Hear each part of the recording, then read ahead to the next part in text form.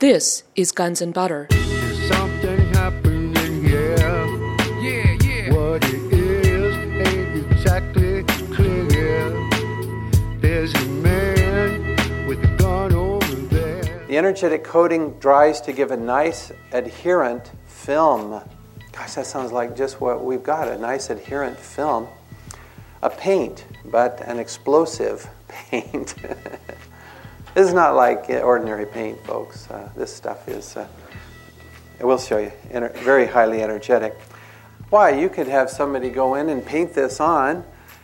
He would just think it's ordinary paint, probably rather thick, and it would be quite safe until it dried. I'm Bonnie Faulkner. Today on Guns and Butter, Dr. Stephen Jones. Today's show, Ground Zero Evidence of High-Tech Explosives. Dr. Stephen Jones was professor of physics at Brigham Young University for 22 years. He was principal investigator for experimental muon-catalyzed fusion for the Department of Energy Division of Advanced Energy Projects.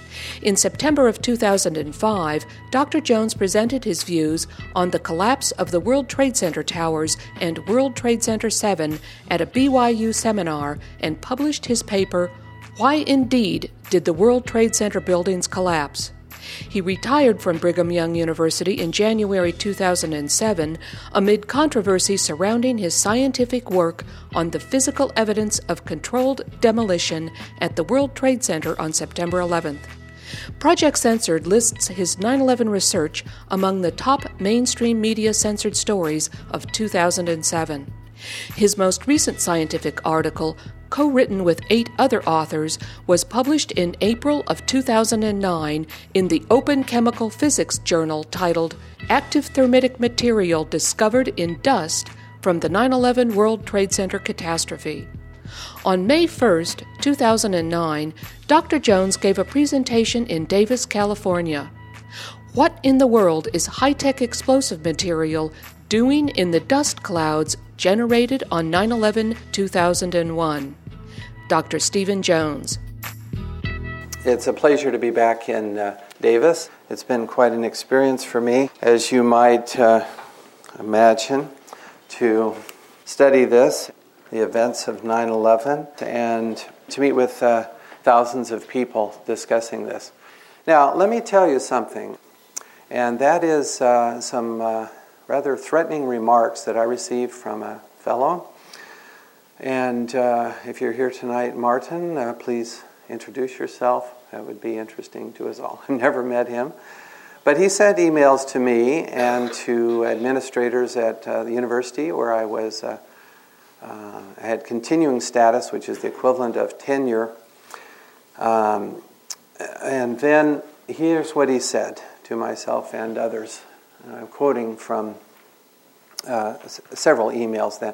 The first of which came about, it was about 2 or 3 days after my paper first came up on the internet, which would be early November of 2005, right in there. And immediately I'm getting these emails. The publication of this article, my first paper, and it's in the Journal of 9/11 Studies now, is one place. It was published more formally in another venue. The publication of this article can be stopped, and I have the contacts to make this happen. You need to give this very serious consideration. This is an issue that is more important than any individual career. I had the impression he was referring to my career when he said that. As painful as it may seem now, he is wanting me to pull my paper and just discontinue. And that would be painful, sure. Perhaps it may be less painful than could occur after publication. That sounded a bit like a threat to me.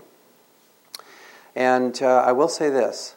My paper was published formally in August of 2006. Approximately 2 weeks later, maybe 3, I was put on administrative leave.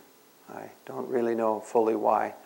And shortly thereafter encouraged to accept early retirement. That's probably all I want to say about that. Painful. It was painful, of course. The administrative leave was very much a shock to me. I have learned, he wrote long before that, to appreciate the value of silence, even in the case of superior data and information. You see, I discussed with him, he asked some questions, I answered them. He said, it doesn't really matter. Silence is what we want from you, or you will lose your career. He made good.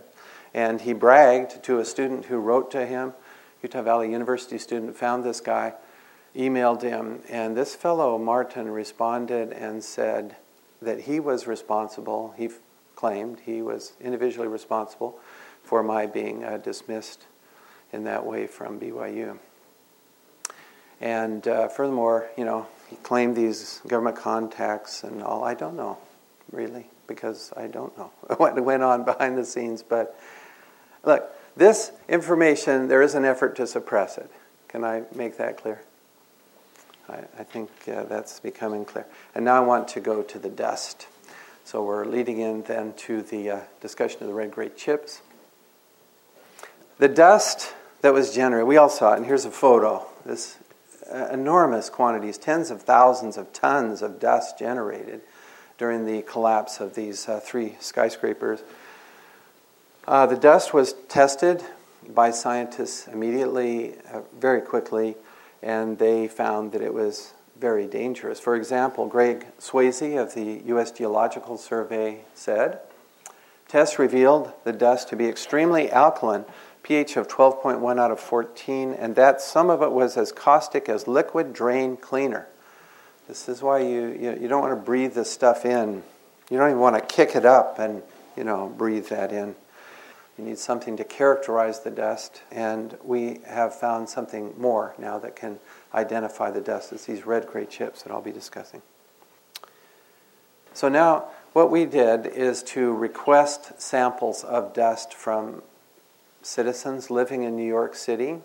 One fellow, Frank D'Alessio, collected a sample, and there's 3 other samples. So this sample was collected, and we have his testimony of how he collected this dust 10 minutes after the collapse of the North Tower. This cannot be contaminated by cleanup operations, which did not begin 10 minutes after the collapse, of the tower.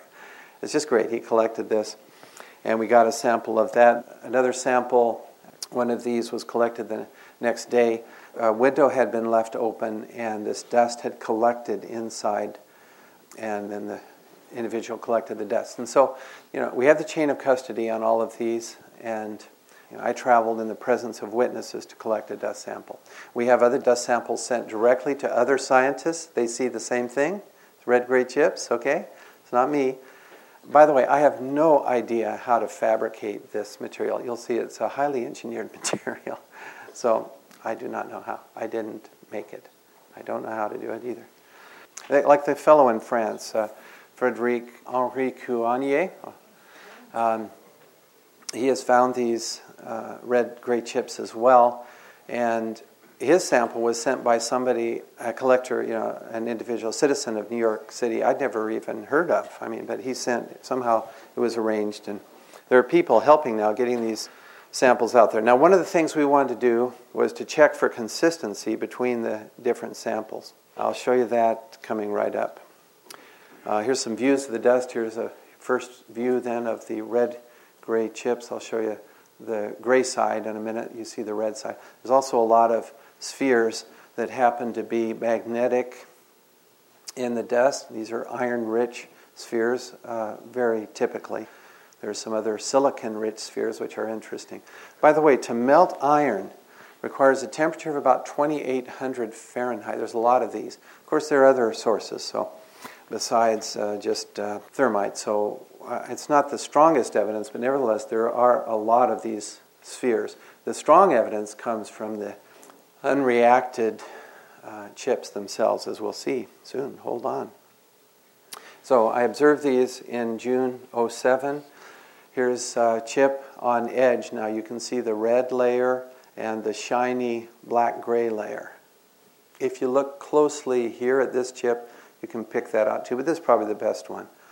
This is Dr. Ferrer at BYU who oriented a chip so that you could see it edge on, and see these 2 layers. Some of the chips have more than 2 layers.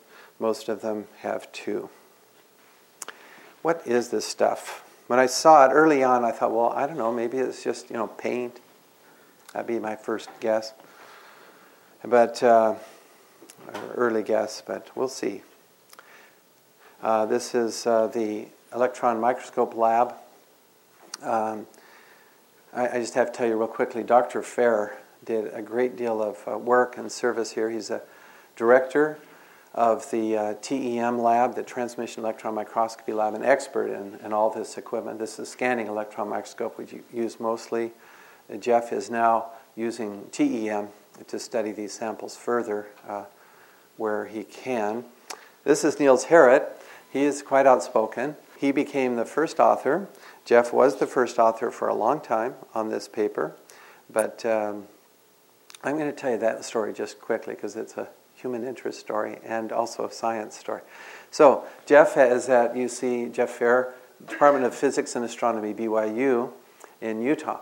And Danny Farnsworth, descendant of Philo T. Farnsworth, by the way, relative of his, the TV inventor, he is also at BYU Physics Department there, Physics and Astronomy. Anyway, so Jeff, before publishing, he said, I better check with the chair of the department. He gave the department chair a copy of this paper. Anyway, the chair read it, and then Jeff was called before the dean's office. I'm going to tell you, as he told me, he said they did not want to see this paper published at all. Now, this is a dean and his 3 associates deans. And Jeff, saying, why is that? And let's explain this, and please tell me why. And they didn't really have any good reasons. The chair, the next day, stood up for it. He said, this is science. You can't just squash publication. Think of Galileo. I don't know what arguments the chair used, but that was his argument. It's science. You have to let it be published. And he felt it was good science. He did make some recommendations. There were some comments that we had made about the implications that were removed from the paper. So it's really a strictly scientific treatise. And then it was approved by the chair. He told me privately that he was convinced by this paper, which I hope you will read, that there were indeed explosives in the World Trade Center towers on 9/11. Now, I hope that motivates you. This is a good guy. He's a new chair since I left. I wish he'd been there when I was, going through my struggles. A great guy. Good physicist, solid scientist. I could tell you a little more, but that's probably more than I should have said already. But anyway, the upshot was that the chair did not feel that Jeff should be first author. That might cause problems with his career, his job. And so Jeff had already been thinking about that, and he was second author. I didn't feel good about being before Jeff, and so I requested being third author, and that left Niels, who had been third author, as the first author, which turns out to be a good move. Niels is in the Department of Chemistry, Professor Harrit at the University of Copenhagen in Denmark, and he's been doing interviews. Europe the media seems to be more open to considering this subject seriously, and when you publish a paper, you put your reputation on the line. You say, this is what we found, and here's where we found it, and you can replicate it, and we invite you to replicate it or challenge us, whatever, That's science, okay? Then the Europeans seem to pay more attention, as my observation. The media seems to be a little more open there. For example, Niels Harrit has been on TV and other interviews. In Paris, he gave a talk, for example, and so on. You're listening to physicist Dr. Stephen Jones. Today's show, Ground Zero Evidence of High-Tech Explosives. I'm Bonnie Faulkner. This is Guns and Butter. Let's go on to the science, son. Yeah. So here's what we observe. The same observation optically, very close in all 4 samples. And as you'll see, that continues. So it's an internal check on these collectors, the same observations. And frankly, if you look in the lungs of some of these survivors, I think you will find some of these same chips. Not sure how long they remain in the body, though that's a question beyond me. If we look at higher magnification than we can do with an optical microscope, this is a scanning electron microscope. We see the red layer here. It starts to have some interesting little white dots in it. The gray layer looks quite homogeneous. This is what the gray layer looks like under analysis with an electron beam. So here's what we do. This is called X-ray energy dispersive spectroscopy. Please make a note of that. It will be on the quiz. And these peaks represent elements present. Let's start with oxygen. It has just one peak. Carbon, one peak. So what happens is you're hitting the sample, so in this case the red layer, with a beam of electrons. It excites the atoms, and then they give off characteristic X-rays. And those characteristic X-rays show up at a certain energy. Oh, yeah, the scale is 1,000 electron volts. And so characteristic X-rays for oxygen are here, and it's easy to pick out the oxygen peak. The higher the peak, the more the oxygen, okay? Carbon, there's a little bit of carbon possibly here. Iron has more than one peak shown, but it's just iron. The reason you see more than one peak, this is the K alpha peak, this is the L peak, for example, and it just has to do with details of how X-rays are produced. Okay, that's the gray layer. Here's the red layer, very interesting. Just thrilling to a scientist. Look at the size of the carbon peak now. Enormous. This is not just an artifact or background. It's very large. The oxygen peak is very clear. Aluminum and silicon. Let's look at this one. This has, less carbon, so the others look relatively larger. Aluminum and silicon clearly there, and iron. Now, when I saw this, I'm thinking, what? Iron, aluminum, iron, oxygen. Anybody else say something? Thermite. Gunpowder, no. But thermite is, the signature is aluminum, iron, and oxygen. Iron oxide and aluminum. That makes thermite, which we'll talk about. So I just wanted to see, who knew much about where we're learning, right? But you can see those essential elements are there. But then there's this pesky silicon. What's that there for? And this big peak of carbon. I was puzzled. I flat didn't know what those would be doing there. Yeah, it can't be thermite because, what's the carbon doing there? And maybe it is paint. You'd have some carbon, but what's the silicon doing there along with aluminum? I puzzled. Oh, by the way, no manganese to speak of. The nominal composition of A36 steel, as in the towers, has about 1%, 0.8 to 1.2% manganese, Mn. I don't see a manganese peak. It would be right there, not there. You should see it if it were there. And we've looked at lots of these red chips now. By the way, what Jeff Ferrer did is he broke open the red chip. See, the dust from the World Trade Center collapse is just full of elements. You've got titanium, you've got calcium, because the wallboard, and you see some calcium. This could be a little bit of contamination. Even though he broke open a fresh surface, that dust gets around. He broke it open in air, you see, for example. You've got, chromium, all sorts of, just lots of elements. But when you crack open to get a fresh surface, you see the dominant elements here, quite clean. Here you can pick them out easily. Carbon, oxygen, aluminum, silicon, and iron. Okay? No zinc. Please notice that. No zinc. Why is that important? I'll show you. No manganese. This is not from the steel of the building somehow, combining with aluminum in the building, because then you would have manganese, you see. Yeah, manganese from the steel. It's not there. No zinc, and that is important. Here's why. I'll try to go through this a little quickly.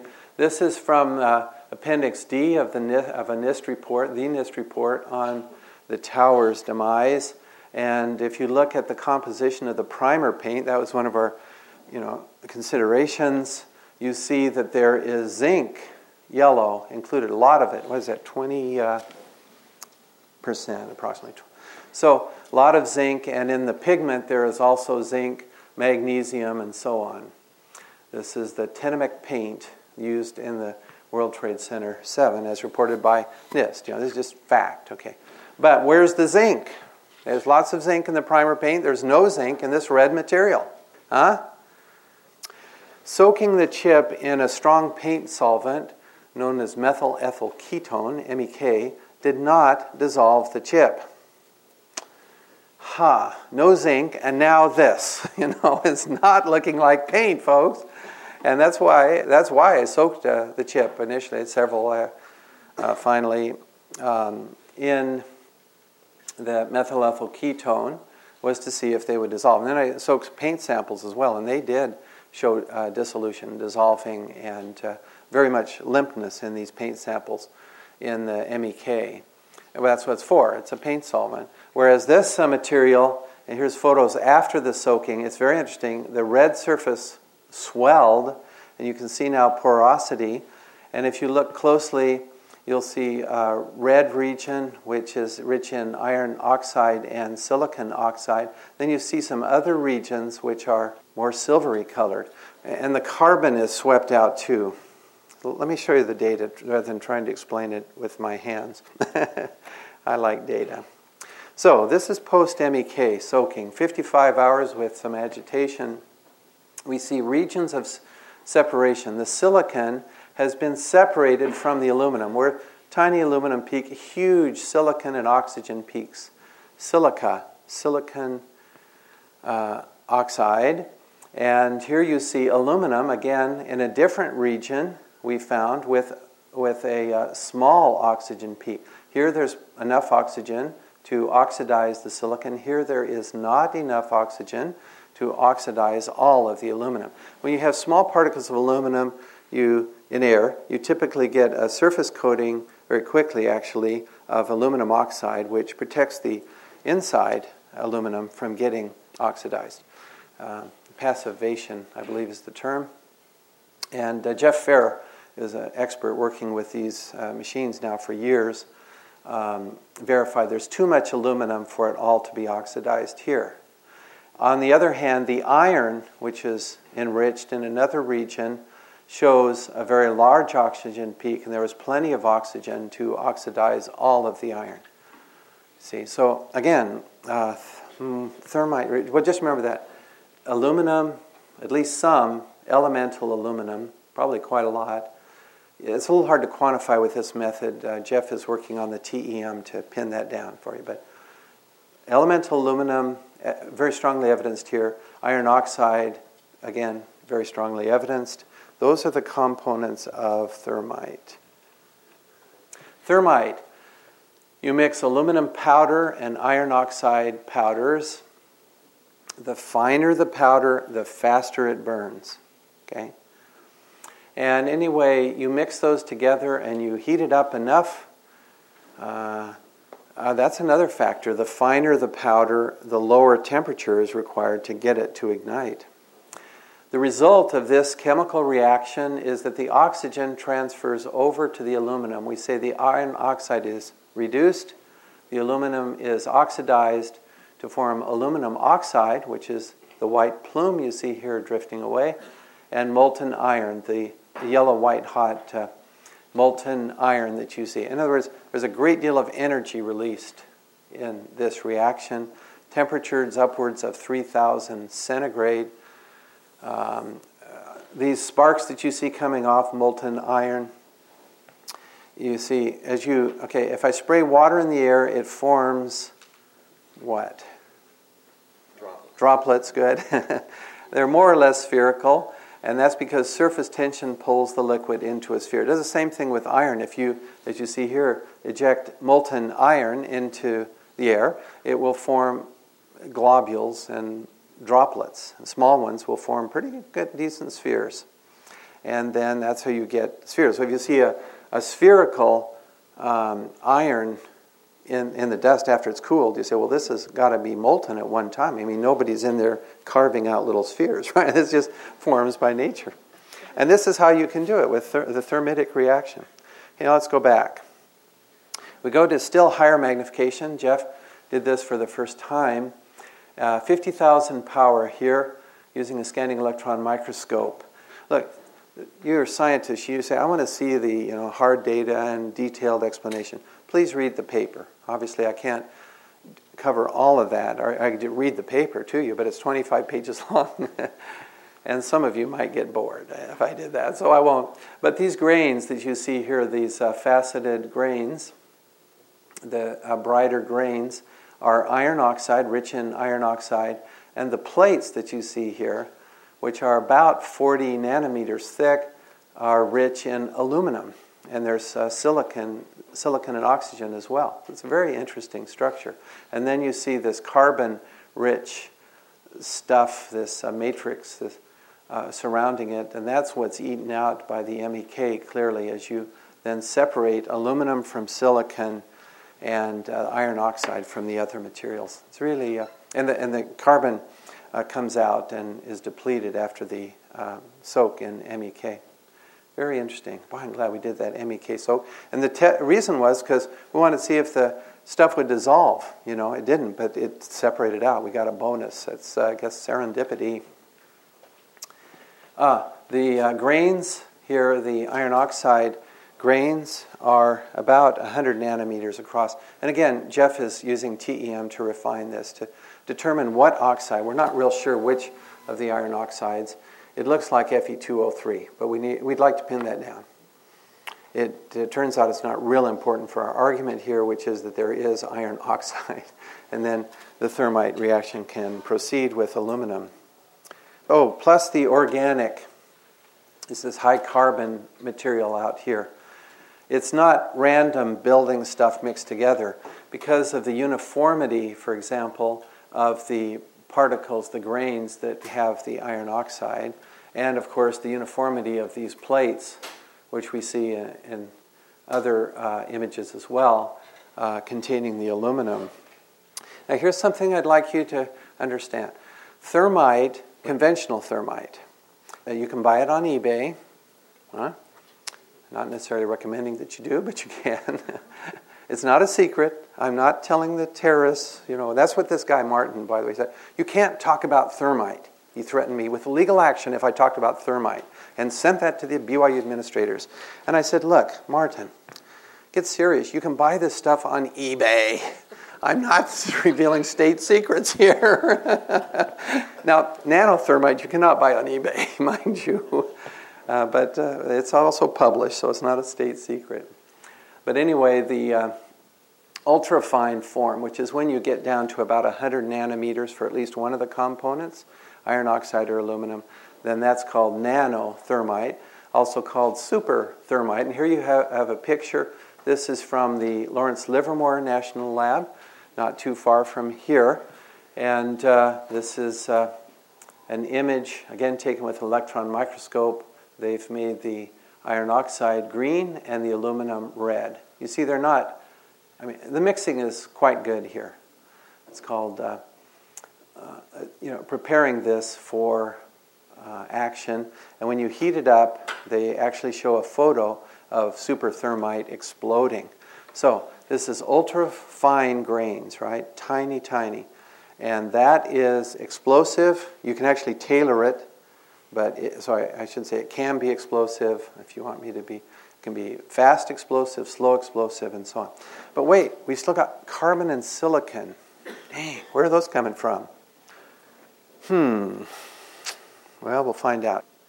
One of the things we did is to look for spheres produced. These happen to be iron-rich spheres when they're metallic and shiny that we found in abundance after we heated this red material to ignition. So we got it to go off. I'll show you some more data on this, how this stuff ignites.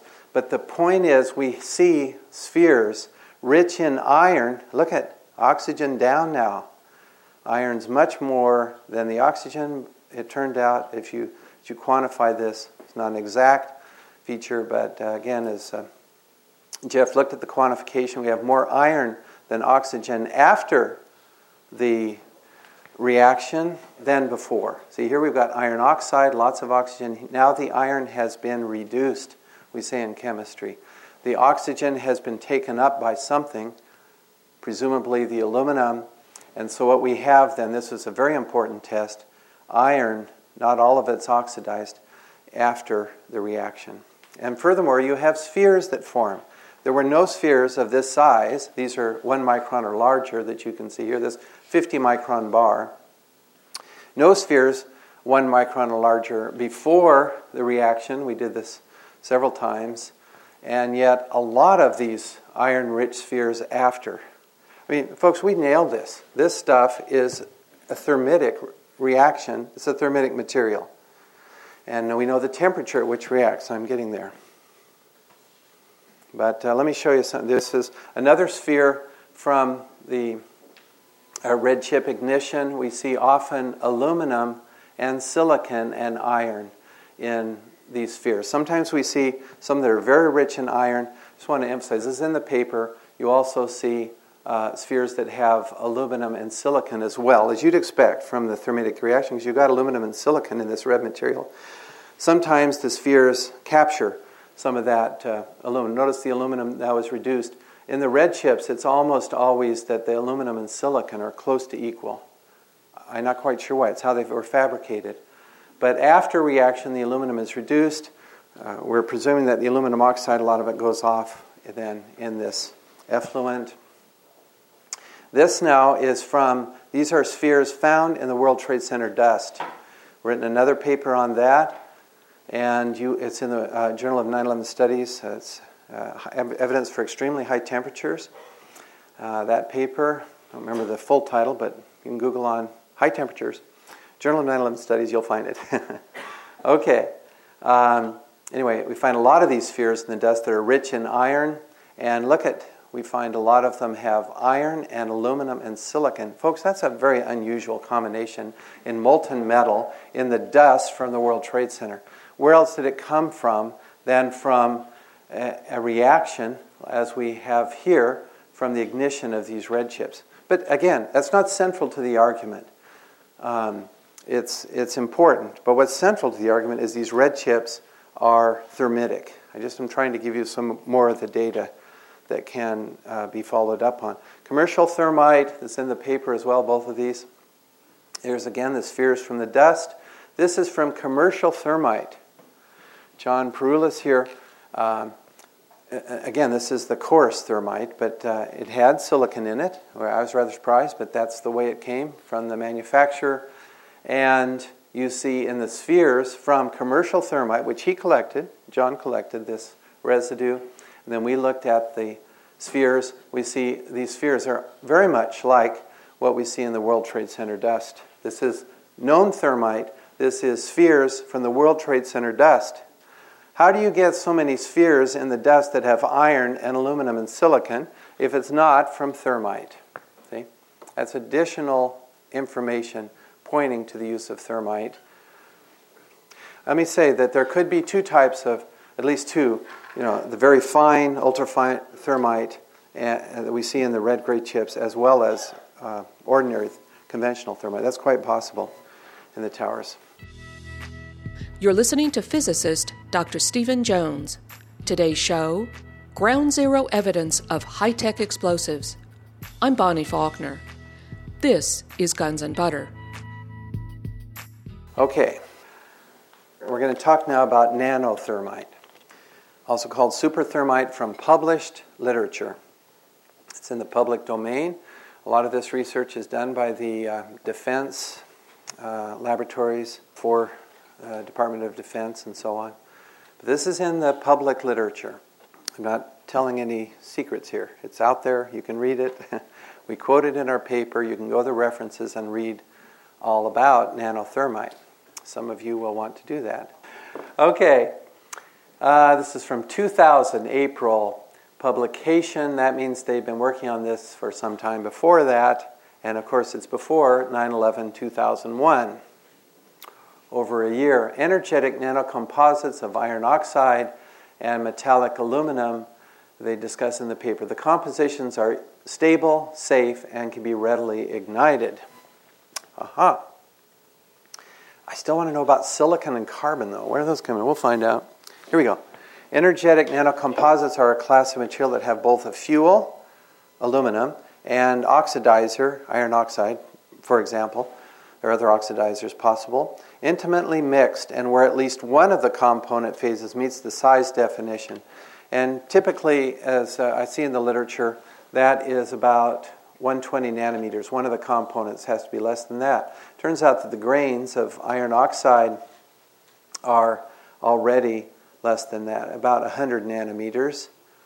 Jeff will pinpoint that in the TEM. I hope that gets published. He's a little worried about being able. Anyway, that's another story. Someone will do the TEM. We'll get that nailed, the exact diameter.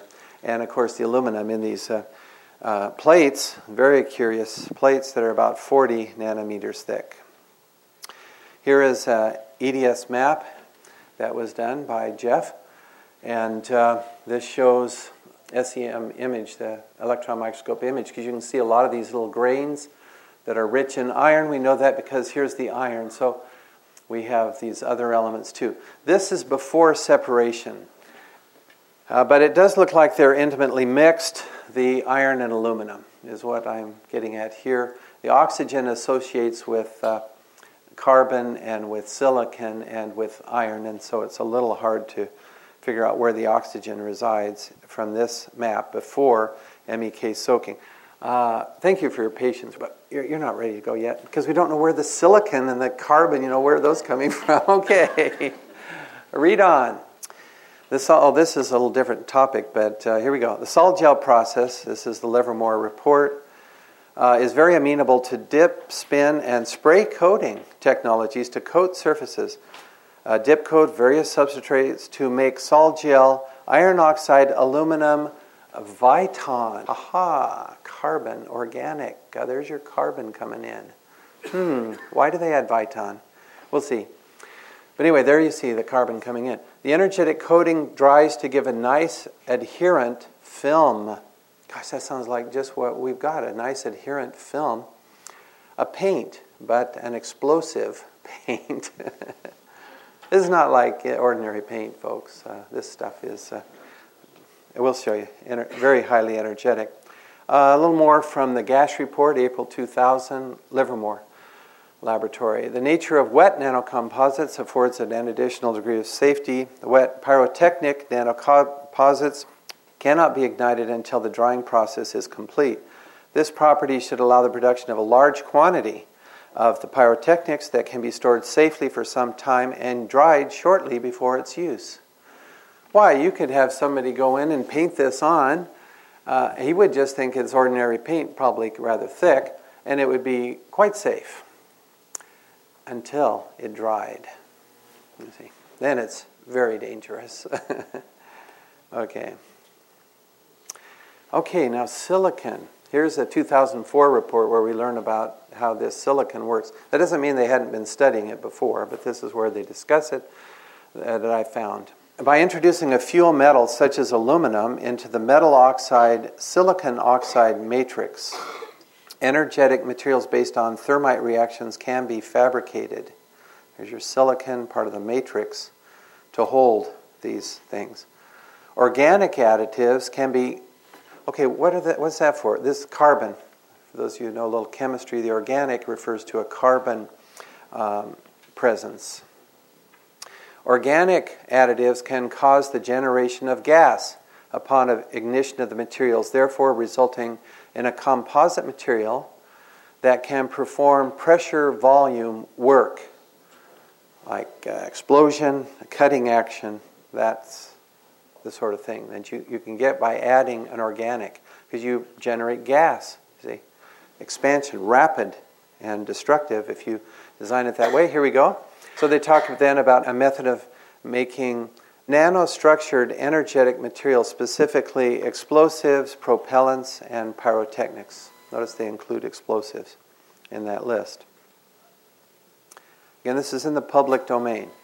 Since I read a little more about this, sol gel method allows for the addition of insoluble materials, for example, metals or polymers, again, carbon-bearing polymers, to the viscous sol just before gelation to produce a uniformly distributed and energetic nanocomposite upon gelation.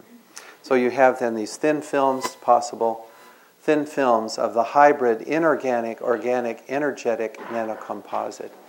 Hence, aluminum, iron oxide, carbon, and silicon, part of the matrix. I'll come back then to the argument of how much there is. But it boils down to, I estimate, right around 9 tons of the unexploded material in the dust. Now, why did I say this stuff is, it behaves like an explosive? Okay, what Jeff did is he ran the chips in a differential scanning calorimeter. I suggested it. Jeff did the work. It's a great team. I love this. But the fact is, Jeff said, Steve, if you tell them you want to run material from the World Trade Center in a DSC, at the university, no, they're not going to let you do it. So he did it. Bless his heart. And here's what we see. We have to know how it behaves when it ignites. Okay, that's it. That's really important. And I showed you already the result that you get these iron-rich spheres produced. That applies a very high temperature. All right, so we already have data that there's a high chemical reaction. Now, how did Jeff ignite these? He heated the material slowly. This is temperature in centigrade to 700 degrees centigrade and stopped. Now, iron melts at, help me on this, is 1535, right, centigrade. So it's well below the melting point. This is not how you melt iron. It's not anywhere near hot enough. But in fact, it would be damaging to the instrument if you heated to that high, 1535, I should think. But there's a peak here at right about 430 centigrade. And we did this 4 times, as reported in the paper. And each time, the ignition point is close to this temperature. Now, the red curve, this is interesting. This is known nanothermite, published by Livermore, not classified information. And this is the result that they got. We followed their experimental conditions so that we could compare apples with apples, which is to say we ran then, just as they did, in air and at 10 degrees centigrade per minute heating. This nice narrow peak that they got indicates the thermite reaction. We have an even narrower peak. The narrower the peak, the faster the reaction has occurred. And furthermore, if you integrate this, I think these are close to the same energy, if I remember correctly. But other peaks that we got with the red-gray chips are larger. There's one about a factor of 2 larger than the theoretical maximum for thermite, ordinary thermite. It's interesting. Would suggest to us that the organic material in these chips is also itself a very energetic material. That needs to be sorted out. But the energy has been measured. You integrate the area under the curve to get the kilojoules per gram. For those of you that want to do that, it's not too hard. Okay. Point is, this is a very narrow exotherm, and it's at a low temperature. Now, what happens if you do ordinary thermite? Shown here in this paper by Gash et al. Again, Livermore. This is ordinary thermite ignites around 900 centigrade. Nanothermite ignites, in their case, around 550. Again, the finer the thermite, and there could be other factors, the lower the temperature of ignition. This is another big difference between conventional thermite, which ignites above 800 centigrade, and nanothermite, which ignites typically at an appreciably lower temperature, just as we see in the red-gray chips, the blue curve. Lower temperature, narrow exotherm by comparison under the same conditions as best we could from Tillotson. Jeff contacted Tillotson, that's this paper, Tillotson et al., the red curve, and discussed the conditions so we could match those as best we could. A lot of energy, folks. Narrow exotherm, that's very important because it means a very rapid reaction. You're listening to physicist Dr. Stephen Jones. Today's show, Ground Zero Evidence of High-Tech Explosives. I'm Bonnie Faulkner. This is Guns and Butter. Now, this is, review briefly, this is like no paint you've ever seen, this red material. Ordinary paint dissolves at MEK. This material does not, even after 55 hours with agitation. Resistivity is lower than we found published for paints. That's some data. It's not maybe the strongest, but there's some additional data. We did that measurement attracted by a magnet, which is kind of unusual. I don't know of any paint that does that, but here are the crucial data then, along with the lack of dissolving. Carbon, silicon, oxygen, iron, and elemental aluminum found in the red material. That would be interesting to find that combination in a paint without zinc, magnesium, titanium, or chromium. Yeah? Interested to see any paint. As I pointed out, the primer paint used on the steel in the World Trade Center did have zinc, so that rules that out for this material. The faceted grains are quite uniform, and the aluminum in plate-like structures, 40 nanometers thick. This is actually looking like a fairly highly engineered material, if you think about all these features. Mm-hmm. Furthermore, the narrowness of the peak in the DSC test, ignition at low temperature. By the way, we did ignite paint. Jeff ignited some paint in the DSC. The exotherm, it does burn, and it's just a broad exotherm. You know, this is narrow. You saw the blue peak. The paint is very broad. I didn't have it available, unfortunately. I was traveling, but I need to get that from Jeff or something. But it's very broad. I've seen it. It's about 10 times broader, as I looked at that with Jeff, too, than the exotherm that we see with this red material. And, of course, the production of these spheres. Oh, yeah, the uniformity, I think, is a very important point, applying an engineered material. We did controls. We looked at the dust from the collapse of, this is in the paper, the Stardust Resort and Casino in Las Vegas, which was demolished using conventional explosives, 2007. The Key Bank, also demolished with conventional explosives, and Danny Farnsworth and I looked. We found no red-grade chips whatsoever. Now, you can see in the paper a small amount, what was it, about 5 grams had some 60 of these, you see, and to find none in larger quantities than in these controls is significant. In other words, you can't just get it by bringing a building down, even though it's got steel and aluminum in it. You don't get this highly engineered structure with carbon, mind you. It's in there. This is from an April 2001 conference, again before 9/11, and they say it's interesting. There was a session discussing this. Okay, work on this field. It's roughly 10 years old, so that would put you back to 1991, well before 9/11-2001, but well after the construction of the buildings. Okay, this is well after the buildings were constructed. In 1970s, early 70s, the buildings were built. So this is more recent than that by decades. The unique properties of nanomaterials that have potential to be used in energetic formulations for advanced explosives. Hold on, I got some more really interesting stuff in this AMTIAC report. Department of Defense information talking about this. Here's a figure out of that report, applications of this material. And they talk about munitions. They talk about thermobaric uses here. Thermobaric. And then they talk about a shaped charge using this nanocomposite, right? A shaped charge you can build with this.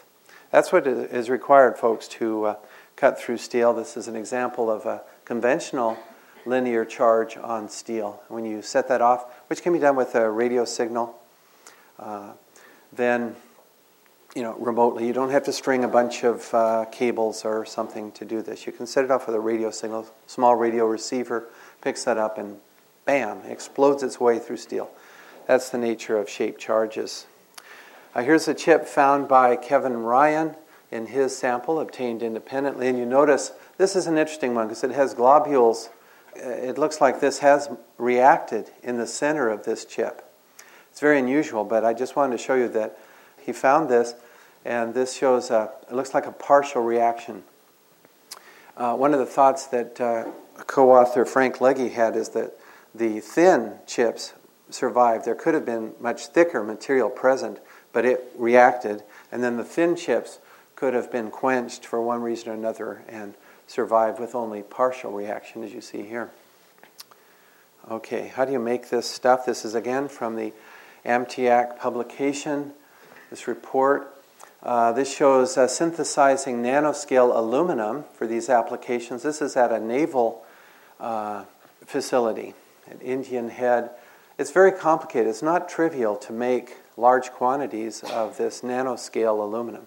This was done in 1999, this plant for producing large-scale quantities of this. I'm not saying it's the only place in the world, but one of the professors involved in this development at this naval facility said it was the only facility.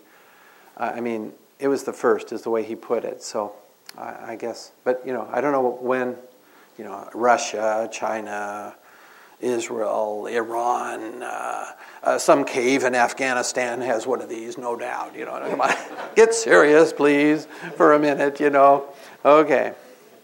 And of course, once you got the ultrafine grain aluminum, you still have to put it together with the ultrafine grain iron oxide and the carbide. That's not trivial. And so here's some equipment to do that, putting these nano-energetic nanoscale materials together to make this explosive, such as nanothermite. Here's the calculation. I want to get to a few questions if I can. So I go through this argument of how much there is in the dust. We did a measurement. We estimate, came out to about 0.1%, but this is unseparated dust. Let me show you this. This is from the McKinley dust. You see large chunks of concrete. Well, we separated out the fine component before that, and I estimated roughly a factor of 3 from the sample that we had.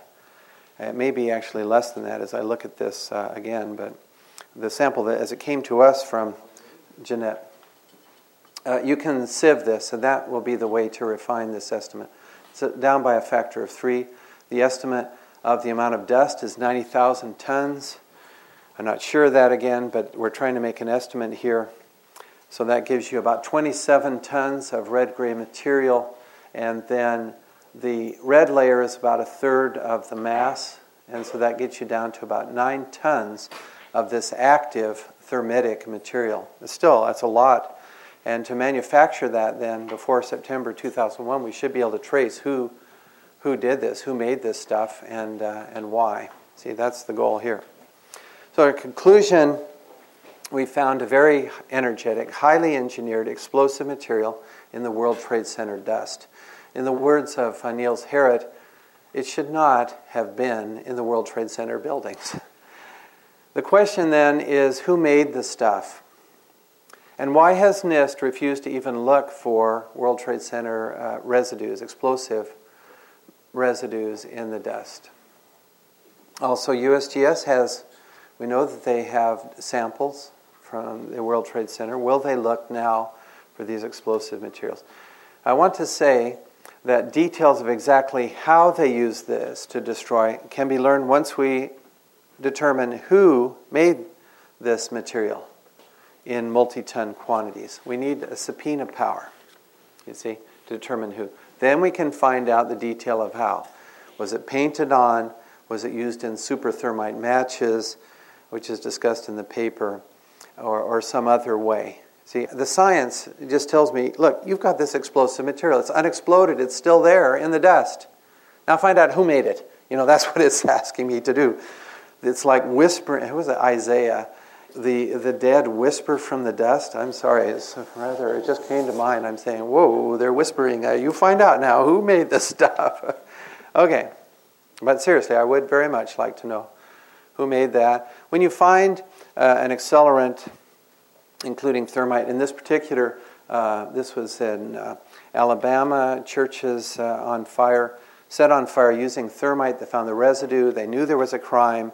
They were able to trace who put the thermite in these churches and, of course, prosecute these criminals. That's what we want to do here. We require then, you do the science, you do the forensics, and you say, whoa, there's explosives there. NIST didn't look. They should have, but okay, we looked. There's explosives there. Now we need the other arm. We need the criminal investigation to determine who did it and why. We need the subpoena power to find out who. Oh, I do support this initiative because the New York City can referendum, which would form an investigative commission. Okay. I also support an independent prosecutor to determine who made the red material. Okay, so let me just conclude with that. My sense is that finding out the truth about 9/11 is the key to peace. As you trace what came out of that and the wars that were justified based on 9/11, then you say, wait, there's more to it. Yeah, it's not these Muslim hijackers that made this high-tech material in multi-ton quantities and got it into the towers. No, somebody else. Let's find out who. Thank you. Something happening here. Yeah. What it is ain't exactly clear. There's a man with a gun over there. You've been listening to Dr. Stephen Jones. Today's show has been Ground Zero Evidence of High-Tech Explosives. Dr. Stephen Jones became a founding member and co-chair of Scholars for 9/11 Truth. In December 2006, after leaving that organization with about 3/4 of its members, he became a founding member of Scholars for 9/11 Truth and Justice, a group of scholars and supporters dedicated to 9/11 research using the scientific method. Visit the Scholars for 9/11 Truth and Justice website at www.stj911.org. That's STJ, the numbers 911.org. Dr. Jones is co-editor, along with Kevin Ryan, of the Journal for 9/11 Studies, a peer-reviewed, open-access, electronic-only journal covering the whole of research related to the events of 11 September 2001. Visit the journal's website at www.journalof911studies.com. That's journal of the numbers 911studies.com. Guns and Butter is produced and edited by Bonnie Faulkner and Yarrow Mako. To leave comments or order copies of shows, call 510-848-6767, extension 628, or email us at blfaulkner@yahoo.com. That's blfaulkner@yahoo.com. Our website, gunsandbutter.net, is under reconstruction. Some serious times that we living in, G. And a new world order is about to begin. You know what I'm saying? Now the question is, are you ready for the real revolution, which is the evolution of the mind? If you seek, then you shall find that we all come from the divine. You dig what I'm saying? Now if you take heed to the words of wisdom that are written on the walls of life, then universally we will stand, and divided we will fall, because love conquers all. You understand what I'm saying? This is a call for all you sleeping souls. Wake up and take control of your own cipher, and be on the lookout for the spirit snipers trying to steal your light. You know what I'm saying? Look what's inside yourself for peace. Give thanks, live life, and release. You dig me?